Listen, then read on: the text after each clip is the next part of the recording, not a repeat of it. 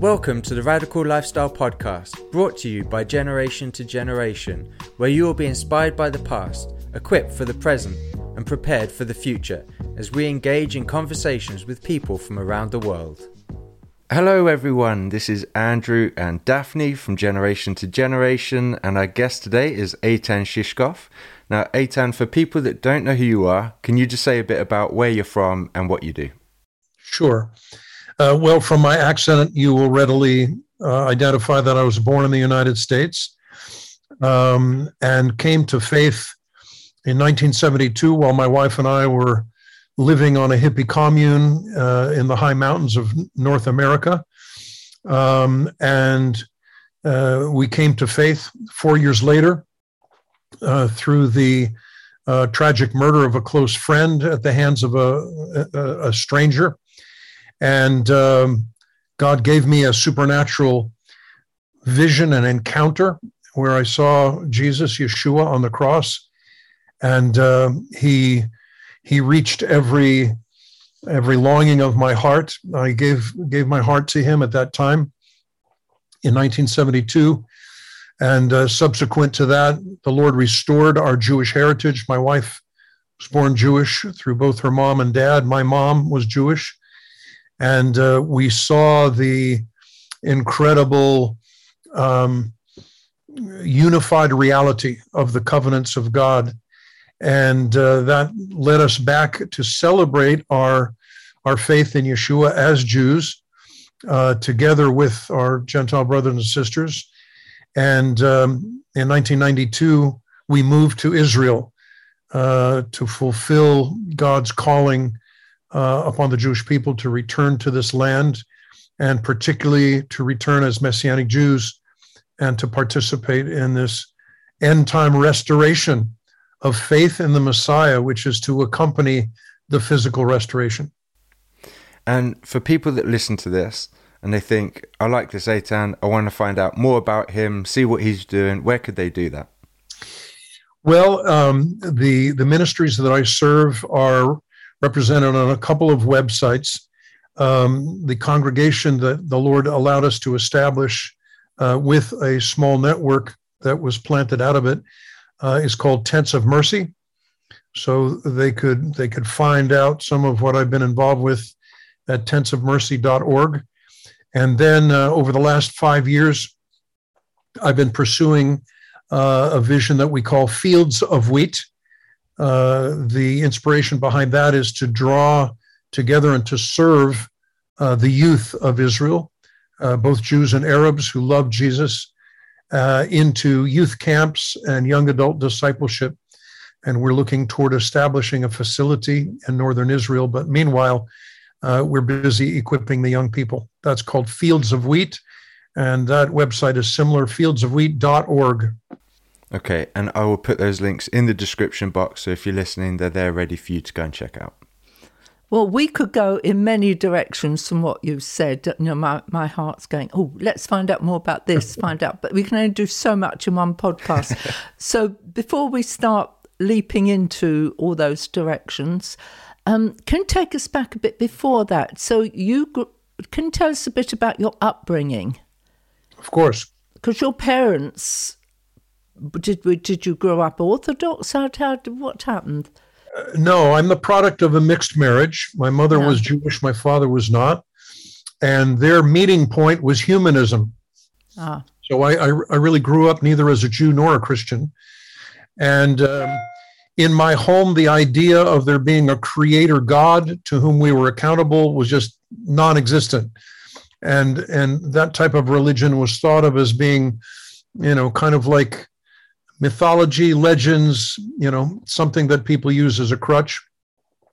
And in fact, my dear mother, who was a powerful intellectual, liberal thinker and educator, when I did come to faith, and I wrote that dramatic letter that I wish I could take back and express in a different way. It said, Mom, I've accepted Jesus. He's the way, the truth, and the life, and you need to do the same thing. Oh, yeah.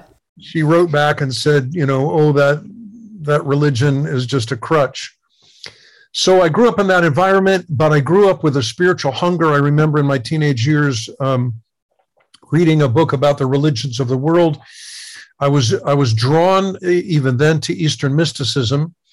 But as I came through high school and into college, my focus became the war in Vietnam, which at the time in the 1960s was a very central facet of American politics and culture. And I was very set against it, so much so that I did a whole lot of things to try to protest and stop it, some of them illegal. And in the end, became very disillusioned that my activity was not really bringing much change. And by that time, I was being drawn toward this sort of back to the land lifestyle that people were. I think that it was an alternative that other young people like myself were feeling like there's a need for more radical change in our lives, and we're not achieving it by our protest movements. And I think that is echoed in today's young people too. There's a need for change and to be more radical in our lives, but won't jump too far down that road yet. So you grew up like that, and then you had an encounter with Yeshua. That's a very dramatic one. Oh, let's hear about it. Yeah, rather tragic circumstances. Yeah, let's hear about it.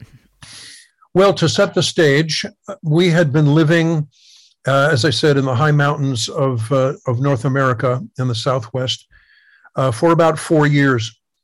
My wife and I were married in January of '69. We immediately took off from California, where I had been raised and where we were married. And we wound up outside of a large mountain range in the state of New Mexico in the United States, and actually had our honeymoon in a cave, which is a fun part of our story because I look back on that and it doesn't sound romantic, but it was very romantic. Actually, because it was wintertime, we had a small wood stove to keep us warm. But as those 4 years unfolded, we were learning to grow our own food, and it was quite a process. We were suburban kids, but very motivated, worked hard, and still I would say our spiritual composition was kind of a potpourri of Eastern mysticism, kind of a Buddhist, how should I say it? Pretending to be, trying to be what we imagined it would be like to be a Buddhist, together with nature worship. I was really fell in love with the natural world because we were living unprotected, in a sense, in close contact with nature. Watched the seasons, was really inspired, wrote poetry about it, and then also a sprinkling of Native American mythology, which kind of is the idea of the sacredness of creation. But of course, as the scripture says, Paul talks about worshiping the creation instead of the creator. So at that point, I'd say I was worshiping creation. And then this terrible tragedy happened in which a very close friend, we weren't on the same commune at the time. We had lived in close cooperation before then. Loved him, loved his wife very much. My wife helped to deliver their little baby way up in the mountains. And a stranger came through and for no good reason at all, put a bullet in the back of his head. And the senselessness of that and the abrupt shattering of our idealistic concept of what we were doing, feeling naively that really we could create a new society without such bad things, that was destroyed. And at that point, I cried out to heaven. I didn't know who God was. I didn't know if there was a God. But I basically said, okay, if you exist, this is a good time to show up, because I don't have any answers, and I'm pretty ticked off, at what has happened here. I don't get it. And the response of the eternal God in his amazing love was to send some young Jesus people. Wow. Back in those days, we're talking 1972, people from within the kind of hippie milieu were getting saved, were coming to faith in Jesus, and they were immediately talking about it. So these guys were brand new believers. They looked a lot like us. They had long hair and kind of hip. So we listened, while they spoke the gospel. One night over our typical meal of tortillas and beans way up there in the mountains, we learned about food from the Spanish-speaking neighbors that we had worked with and grew to love. Suddenly, I'm not seeing my family or my partner's family in the room. I'm awake, but I'm seeing this figure with arms outstretched. And of course, I knew that it was Jesus. I didn't know his Hebrew name at the time. And he locked eyes with me. And he was in the agony of this torturous death. But what he communicated through his eyes was this: I see your intense longing to be a pure soul. I see that you have failed in your own eyes to achieve that. I see that you have tried many things, that you've tried to simplify your life, that you've investigated, but I am the truth that you're seeking, and I'm hanging here for you. I'm bearing your failure, but I love you. It wasn't accusatory. It was so incredibly redemptive, and he was inviting me. He was inviting me with more love than I'd ever experienced. So I come out of this vision. These two guys, these Jesus people, I had no idea what I just experienced, nor had my farming buddy or our wives.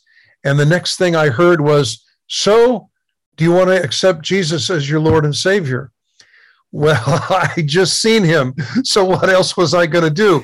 I wouldn't be honest to my own experience if I said, "Well, I don't know, let me think about it."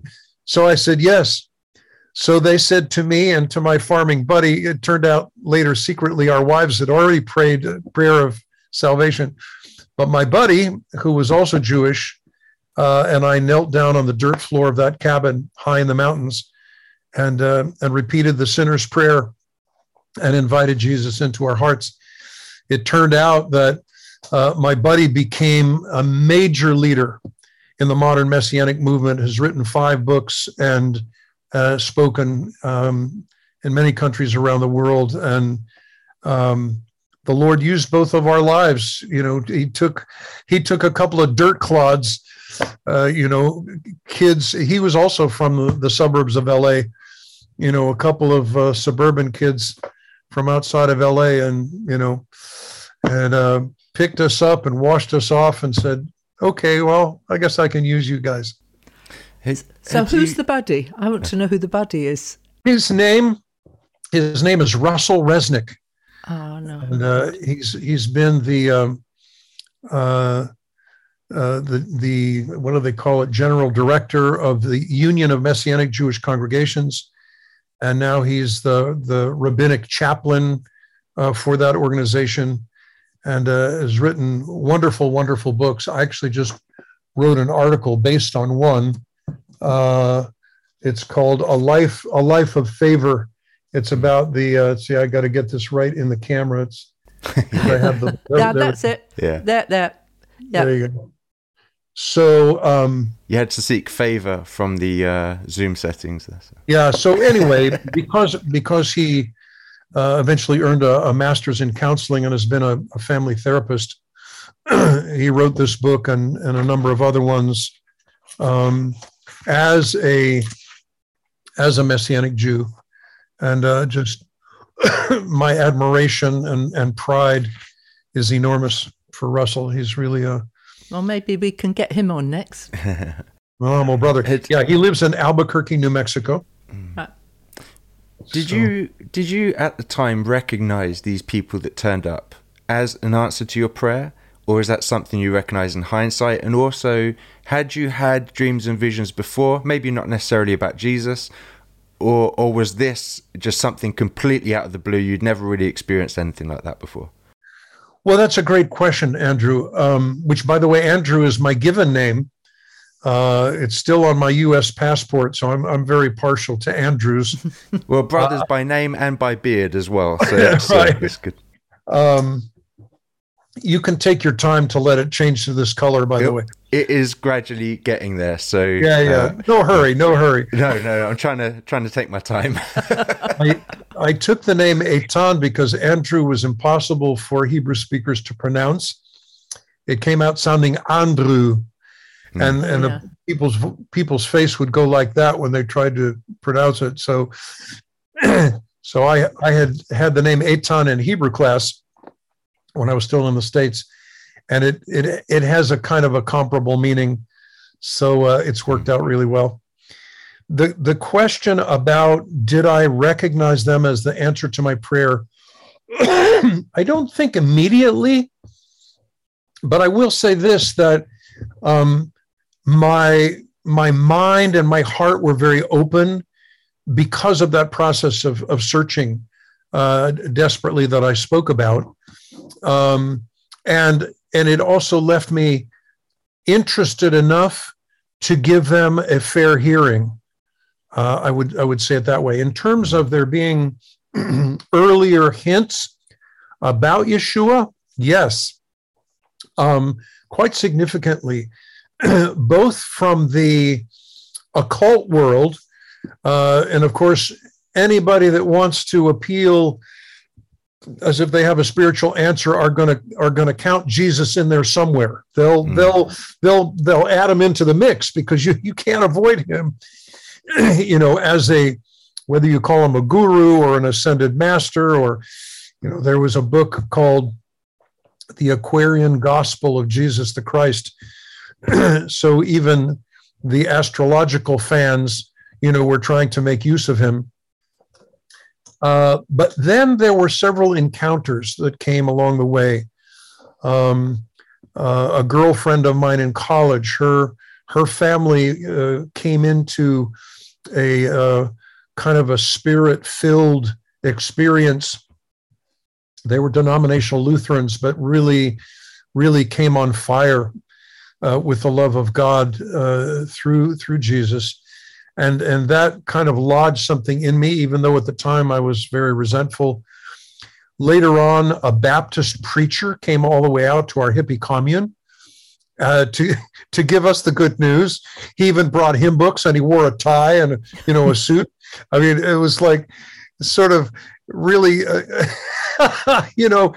if you could create a video or a movie of it, it would be absolutely hysterical. And yet the guy's dedication, to try to reach us, was certainly admirable. And I felt something while he was talking.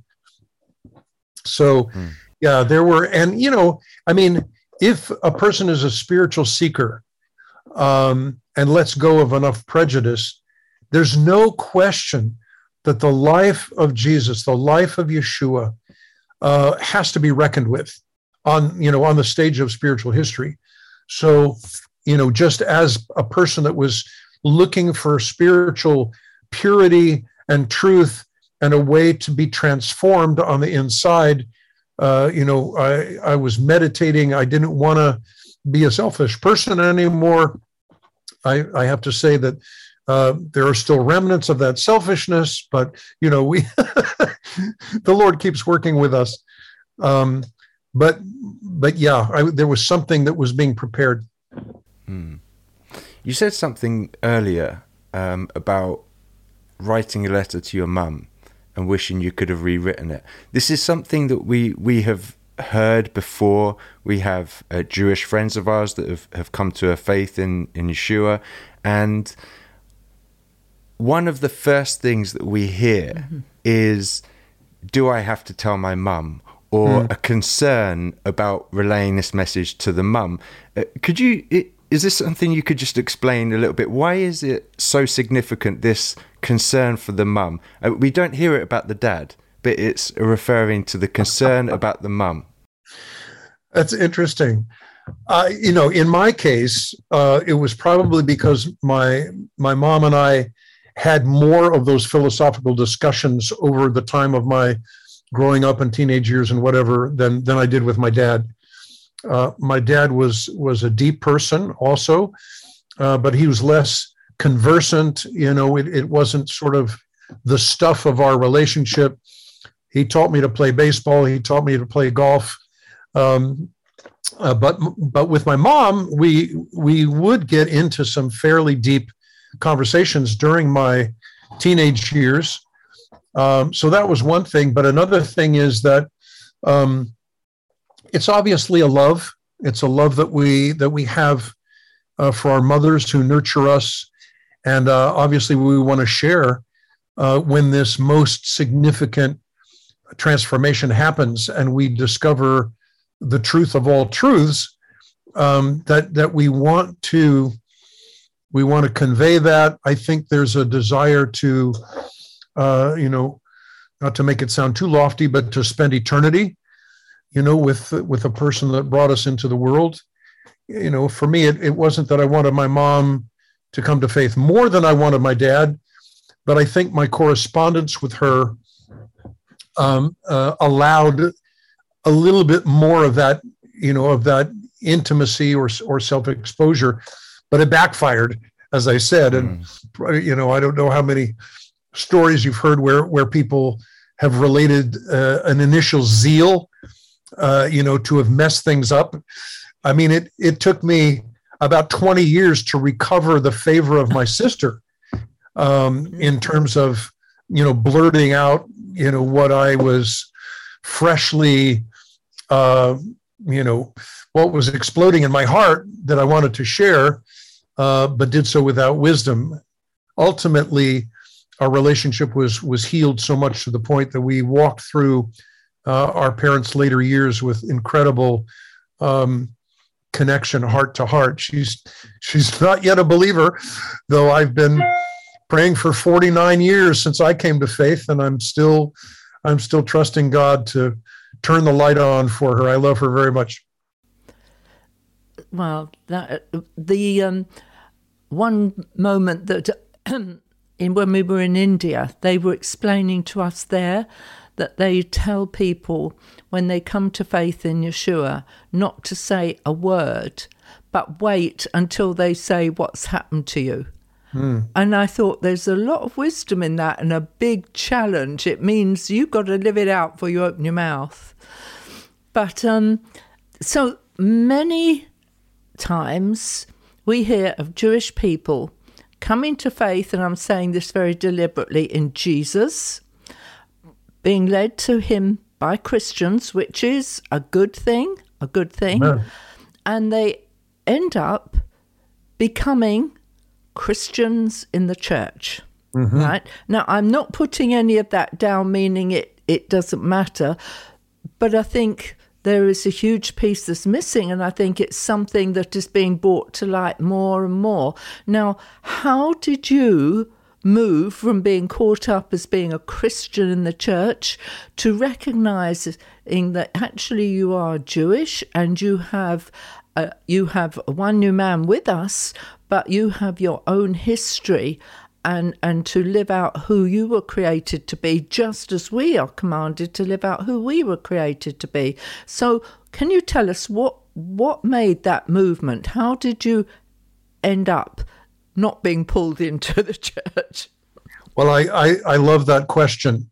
Really, the key to it, Daphne, was a revelatory moment while I was reading the New Covenant account of the Last Supper. And, you could call me slow on the uptake, but I just had not seen what that Last Supper was, that it was Passover. Yeah. That it was the Passover meal. And it's so obvious. Now that I think of it, I'm almost embarrassed to say it, but it's part of my story because Nobody had pointed that out to me. Interestingly, I was in a Bible college, an evening Bible college. By that time, we had 2 little children. So I was working during the day to support the family, but I was eager to get training. I felt a call to ministry. So I was studying at night. But none of the teachers had really the understanding of the continuity of the covenant. So the fact that the Old Testament or previous covenants and the New Covenant, New Testament, are integrally related to each other. You can't have one without the other. Nobody really addressed that. So I'm reading about the Last Supper, and it dawns on me that this is Passover. And it was as if the light went on. Maybe only second to my salvation experience was that revelation, profound, life-changing, and just so impactful, because in that moment I understood several things. I understood that Jesus and the disciples were Jewish. I understood that the celebration of Passover and the Exodus story itself were integral to the gospel. I understood that there was a continuing identity and a purpose in my celebrating my Jewish heritage and my Jewish roots as a believer in Jesus.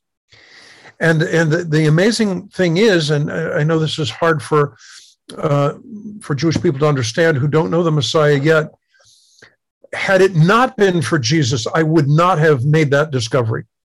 I would have continued as whatever, a kind of a hippie mystic, okay? But the coming to faith in Yeshua without knowing the reality of or the significance of him as the Messiah of Israel and the connection with the Hebrew Scriptures, then led to this discovery, this revelation. And from that point on, and to my wife's credit, she also came. We embarked on a fresh part of our journey together to discover, what does this mean? How are we supposed to live this out?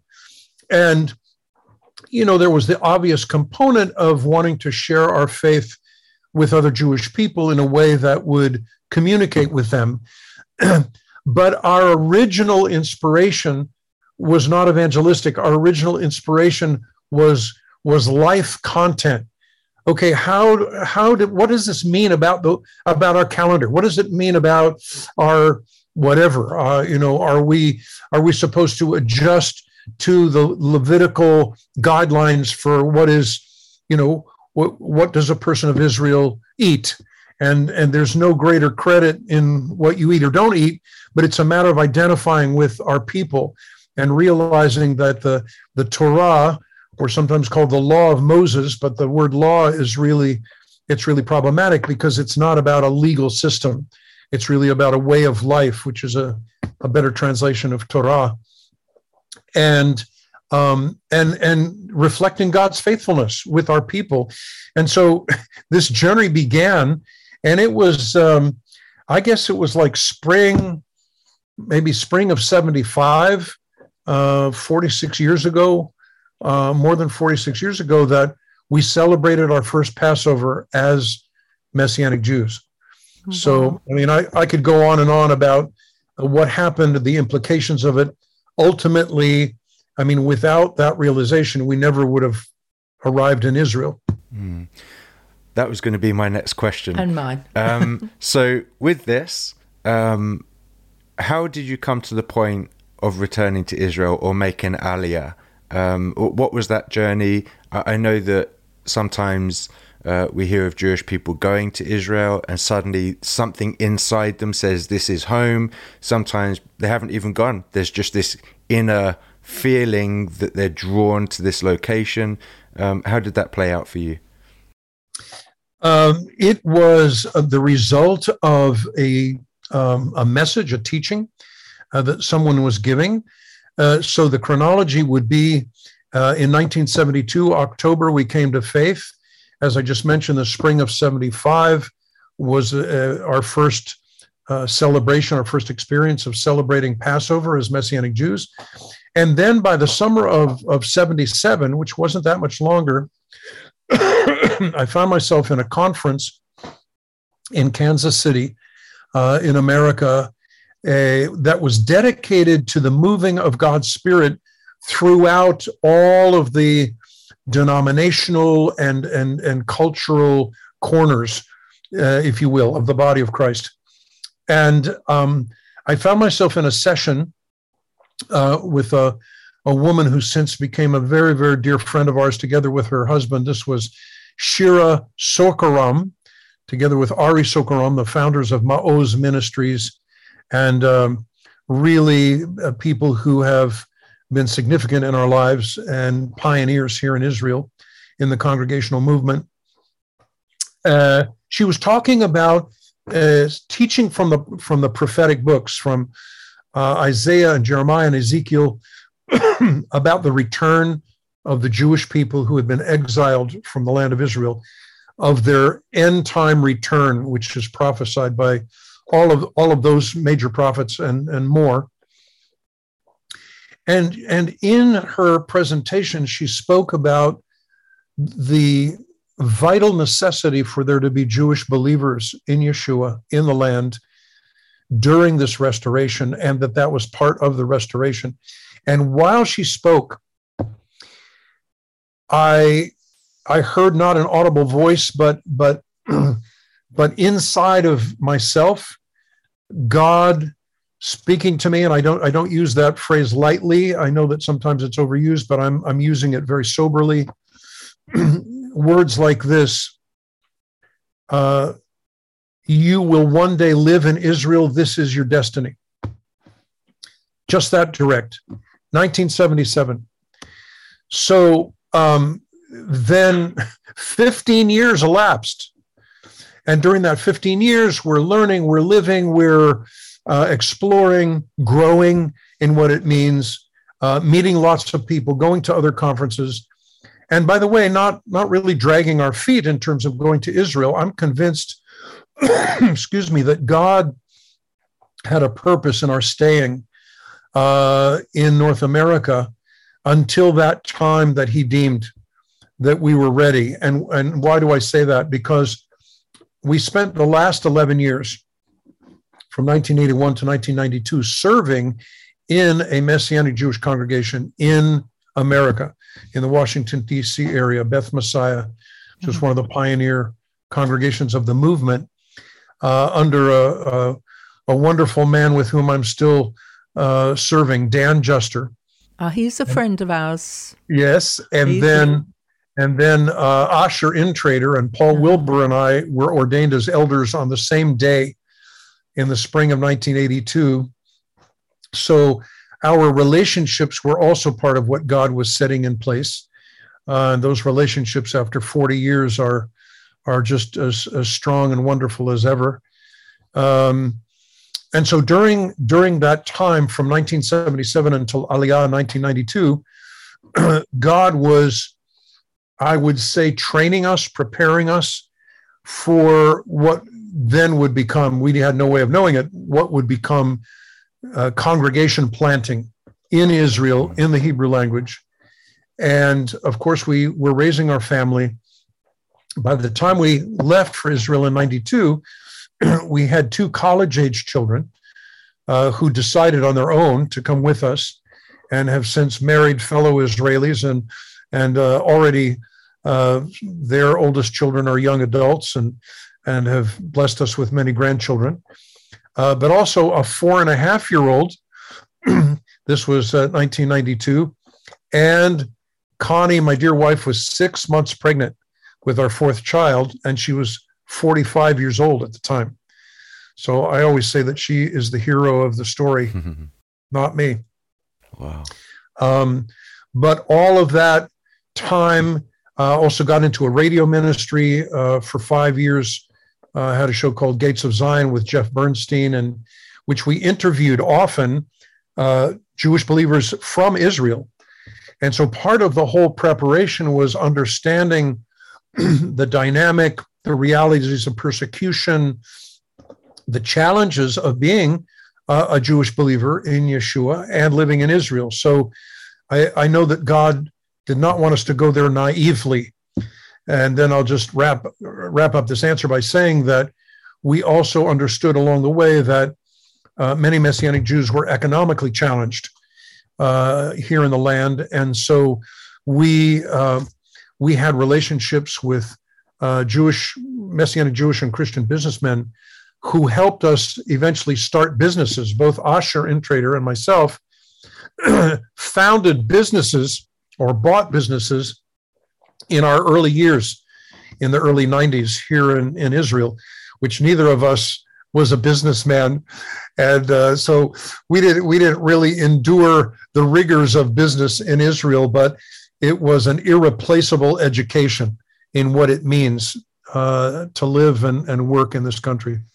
We often say to people, God might say to you something, you know what he says, but you need to figure out the when does he say to do it and how does he say to do it. And often we end up in all kinds of trouble because he says something and then we just go ahead and do something when and how we think it should be done and all the problems. And so it just took 15 years for your when and the how to flesh out. 100% true.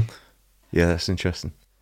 So can we leap forward now because you're now on the Golan?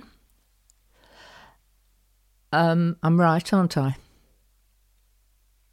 You're on the Golan. You're now on the Golan, right? Golan Heights. Yeah, you looked. I thought, oh my goodness, he's not on the Golan. He's somewhere. So you're on the Golan.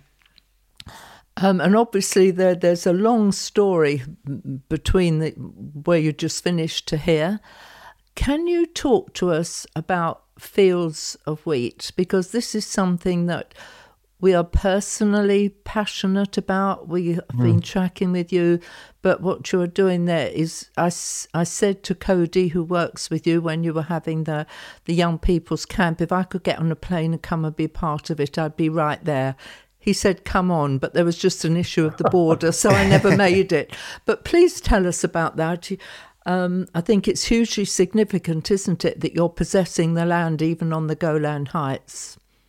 It is indeed. It is indeed. Well, a little bit of an introduction would be that in planting congregations over a couple of decades, I saw the need for the young people in our Hebrew-speaking congregational movement to understand themselves as Israeli Jews, to understand the gospel in its original Jewish context, and thus to be equipped to respond to their families, to the people of their generation, to be witnesses, as it were, in this nation, which, of course, as I'm sure your viewers know, there's not been an indigenous communication of the gospel of Yeshua in Israel for nearly 2,000 years.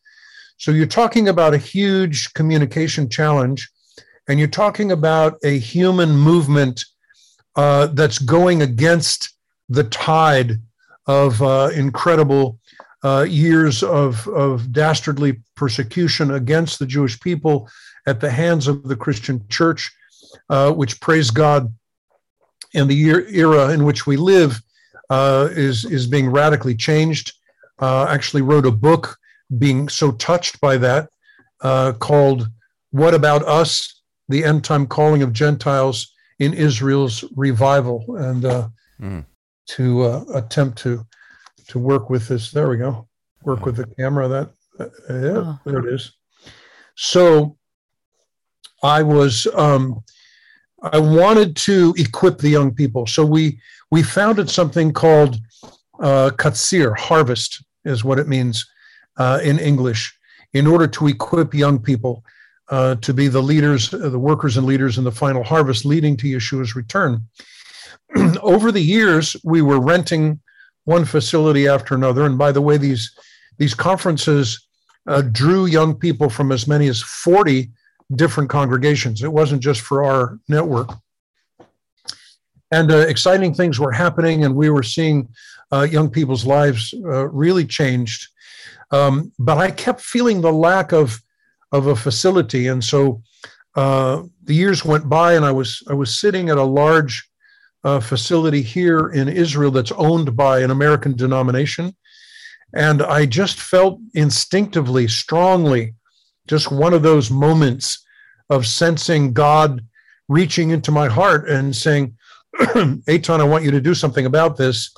The young people of this country and your movement need a place to have children's camps and youth conferences and family events. And so the Lord planted this seed in my heart that I've never been able to remove. And so we proceeded on a journey. But along the way on that journey, the Lord ultimately led us and took our eyes to the Golan Heights, which is a part of Israel that's in the far north. Interestingly, it is historically the last area where Messianic Jews were living. We're talking about the early centuries of this era, after the destruction of the temple, up into the second and even parts of the third century of this era, AD. There were Messianic Jewish communities there. So interestingly, God kind of led us a step at a time up into this area as we were looking for property. But in the meantime, we realized that our purpose and the central activity for which we needed a facility was the equipping of youth and young adults. So this youth ministry that you asked about earlier, Daphne, Katsir, which means harvest, which has now been going for 21 years, is now under the umbrella of what we call Fields of Wheat. Why did we choose the name Fields of Wheat? Because Yeshua says in Matthew chapter 9, when there was this huge crowd of people gathered, he said they're like sheep without a shepherd. He turned to the disciples and says, the harvest is great, but the laborers are few. Pray therefore to the Lord of the harvest, which in parentheses I would say that's him, that's Yeshua, that the Lord of the harvest will send out laborers into his harvest field. That verse actually landed inside of me way back when I was a young believer, still in the mountains. And so this idea of there being an incredible harvest, and in another place, Yeshua says that the harvest is the end of the age. Why would he say such a thing? Well, I believe it's because the compassion of God the Father is wanting to spread out through all the earth as we approach the time, the end time judgments that are spoken of by the prophets, the book of Revelation, book of Matthew, Luke, wherever the end times are spoken of. It's clear that God is judging evil in the world. He wants to cleanse the world and restore that original place of blessing and that original place of stewardship to the men and women who will follow him.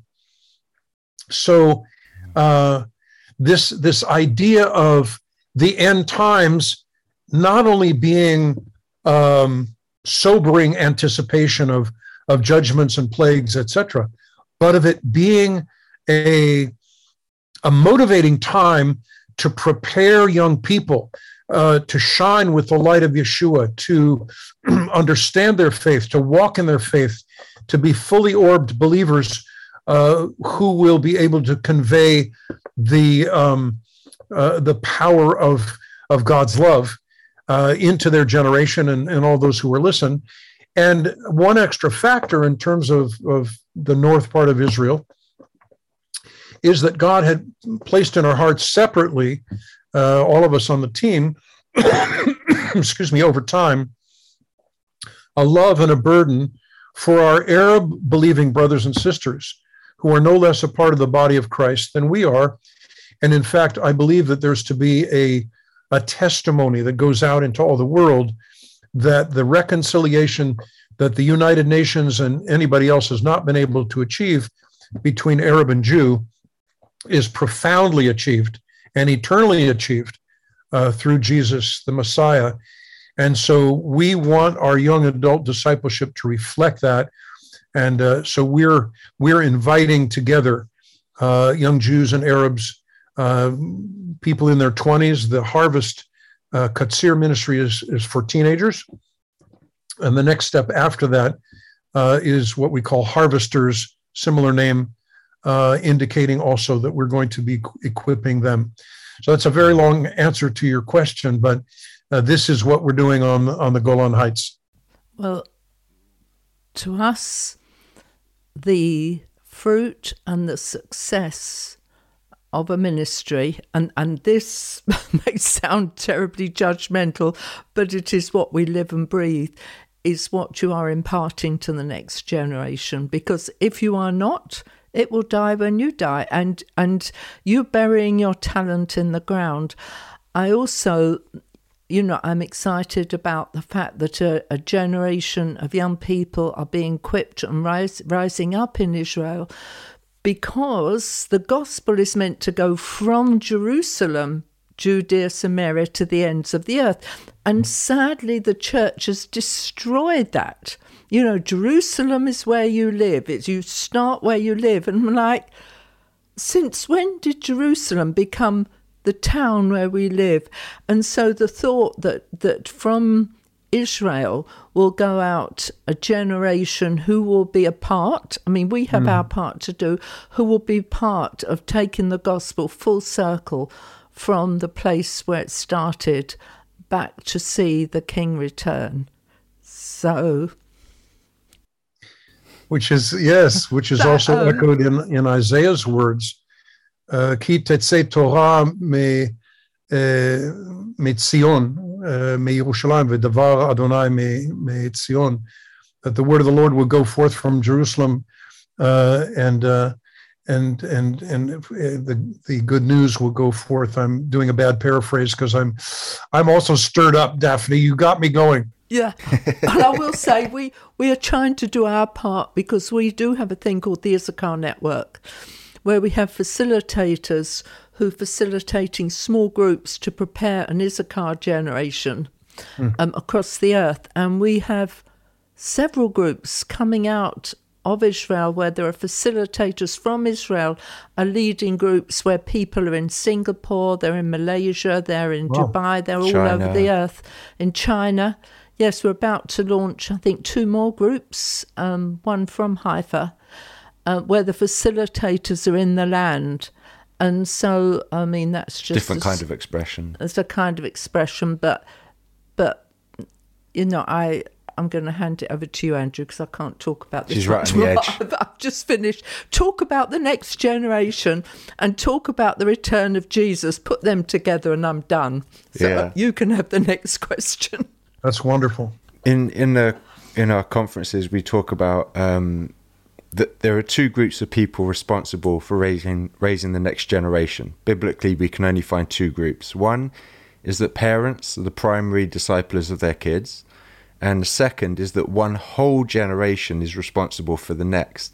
And talking to you, I love hearing your heart and your passion for that next generation, that this isn't a calling that you had to the next generation. This is you being obedient to that command to reach the next generation. And you're talking about the importance of raising them for the end times, for the years which are ahead of us. Can you talk more about that? Because this world we live in right now is shifting so fast. The challenges just come faster and faster and faster. Can you talk a bit more about the importance of being intentional with how we raise, we prepare this next generation for the years that are ahead?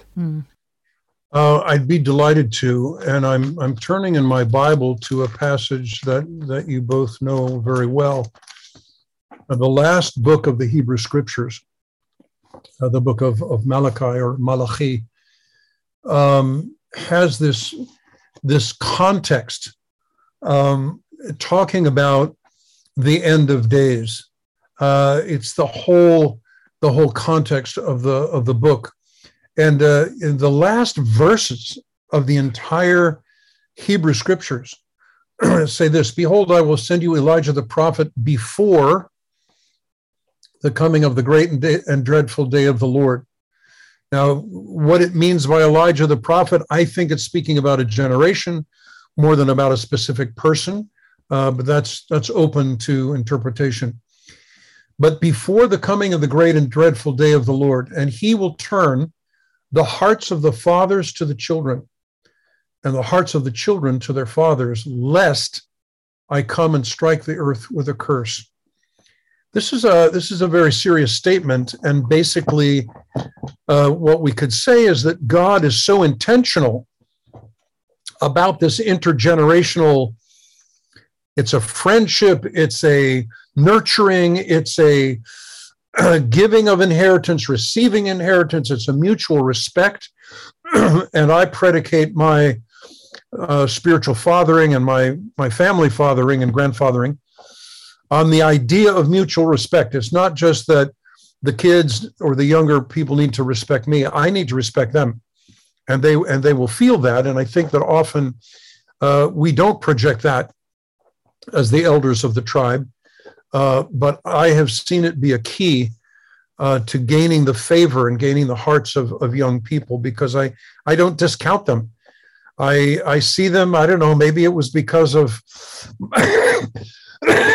excuse me, my craziness when I was young and my desire to change the world, that I identify that in them, identify with their idealism, identify with their sometimes confusion and trying to find themselves. But what this is, if I can sort of dive into the organic aspect of it, because it's very relational. And, I'm all for discipling patterns and books and workbooks and whatever you can find as a tool. But I believe that God is at the very base relational, and that discipleship is a relationship rather than a lesson. And where the apostle says you have many teachers, but not many fathers. And so fathering involves a lot more responsibility than teaching. Teaching, you can give some material and go away. Yeah. If you're a dad, you don't go away. That relationship is in place. And this passage, I mean, how could it escape our notice that this is the last verse of the entire, what people call Old Testament. I prefer Tanakh or Hebrew scriptures, but the earlier covenants. And then it moves on. And interestingly, and I don't know that I ever actually put this together quite so strongly or literally, the beginning of the New Covenant in Matthew also is talking about generations. The book of the genealogy of Yeshua, the Messiah, the son of David, the son of Abraham. Mm. And so what we have here is God, I believe, first of all, that the Spirit of God loves restoration of relationships, loves restoration of relationships of generations. And this is what the enemy hates. And so when I grew up in America in the 50s and 60s, there was a time of real disillusion and isolation, and the fabric of family was just coming apart. And I'm not saying that against my folks. They were wonderful and loving, but we really didn't have extended family. And I think that that's a result of the advance of technological civilization, that we need to somehow turn back to what's called in one part of the scripture the ancient paths. And the ancient paths are much more relational, much more organic, much more, you have to spend time with each other. And, I'll confess, I don't always feel like I have the time, that somebody's asking for, that somebody needs. And yet I think that it's better to go deep with a few people than to be shallow with a whole lot of people. And so that's part of the strategy and the consideration of this issue of generation to generation. Young people are looking. I mean, they've told me this, and I've read it, and I believe I've seen both the deficit side and the fruitful side. Young people are looking for moms and dads, and they're looking for someone who will patiently hold their life as a sacred thing and not judge them. Not that we're supposed to, be soft on sin or say, oh, that's okay, but rather to really cherish those young people that God places in our life. And this is an issue of waiting on God. I mean, Yeshua himself, the master, took all night, and God communicated to him, all right, here are the 12 guys I want you to work with. So if the master, the Son of God, the Messiah, the ultimate teacher and discipler, chose 12, I need to pay attention anyway, that I'm not, overreaching. But I'll just add one more element, and that is a word that gets overused, but is absolutely central. And that's the reality of love. God has loved us beyond measure. I saw it in Yeshua's eyes back in the mountains 49 years ago. And he wants to transmit that love through us. One time I was asking, this was here in Israel, asking the Lord, I don't feel like I'm reaching people the way I want to reach with Yeshua to help them find their Messiah. Help me out, God. And here was what it was an odd answer. God answers things in weird ways sometimes. He said, use your eyes. He said, I want you to love people through your eyes. Let my love pour out through you. Now, he didn't mean that I shouldn't say anything, but I think the message was this, that there is a transmission that we are built for, just like an electronic transmitter, anything that's putting out a signal, okay, is equipped, it's wired, it's calibrated to be able to transmit a signal. And God has constructed us in his image that we can transmit that signal, that message of love. Wow. There's so many things that you've said that we could dive into, but we will have to save that for another episode. Eitan, thank you so much. We walk in similar circles. We have mutual friends. We've heard your name over the years, and it's always been with a sense of praise and honoring you for all you've done, and thank you for being a fatherly figure in the Messianic Jewish movement. We really appreciate that, and thank you for taking the time to have a conversation with us. I know you're crazy busy, so thank you so much. Oh, my pleasure. I feel like it's been very, very sweet, very upbuilding for us. When we articulate these things, it amplifies them for us. So thank you. And I never expected, all of this to happen. So thank you for your honoring words. I'm just, I'm amazed at what God can do with a person's life. And that includes what he's doing through you guys. So God bless you and continue serving him. Thank you so much. Thank you for listening to this episode. If it inspired you, please rate us and subscribe on Apple or Google Podcasts, Spotify, or another podcast platform.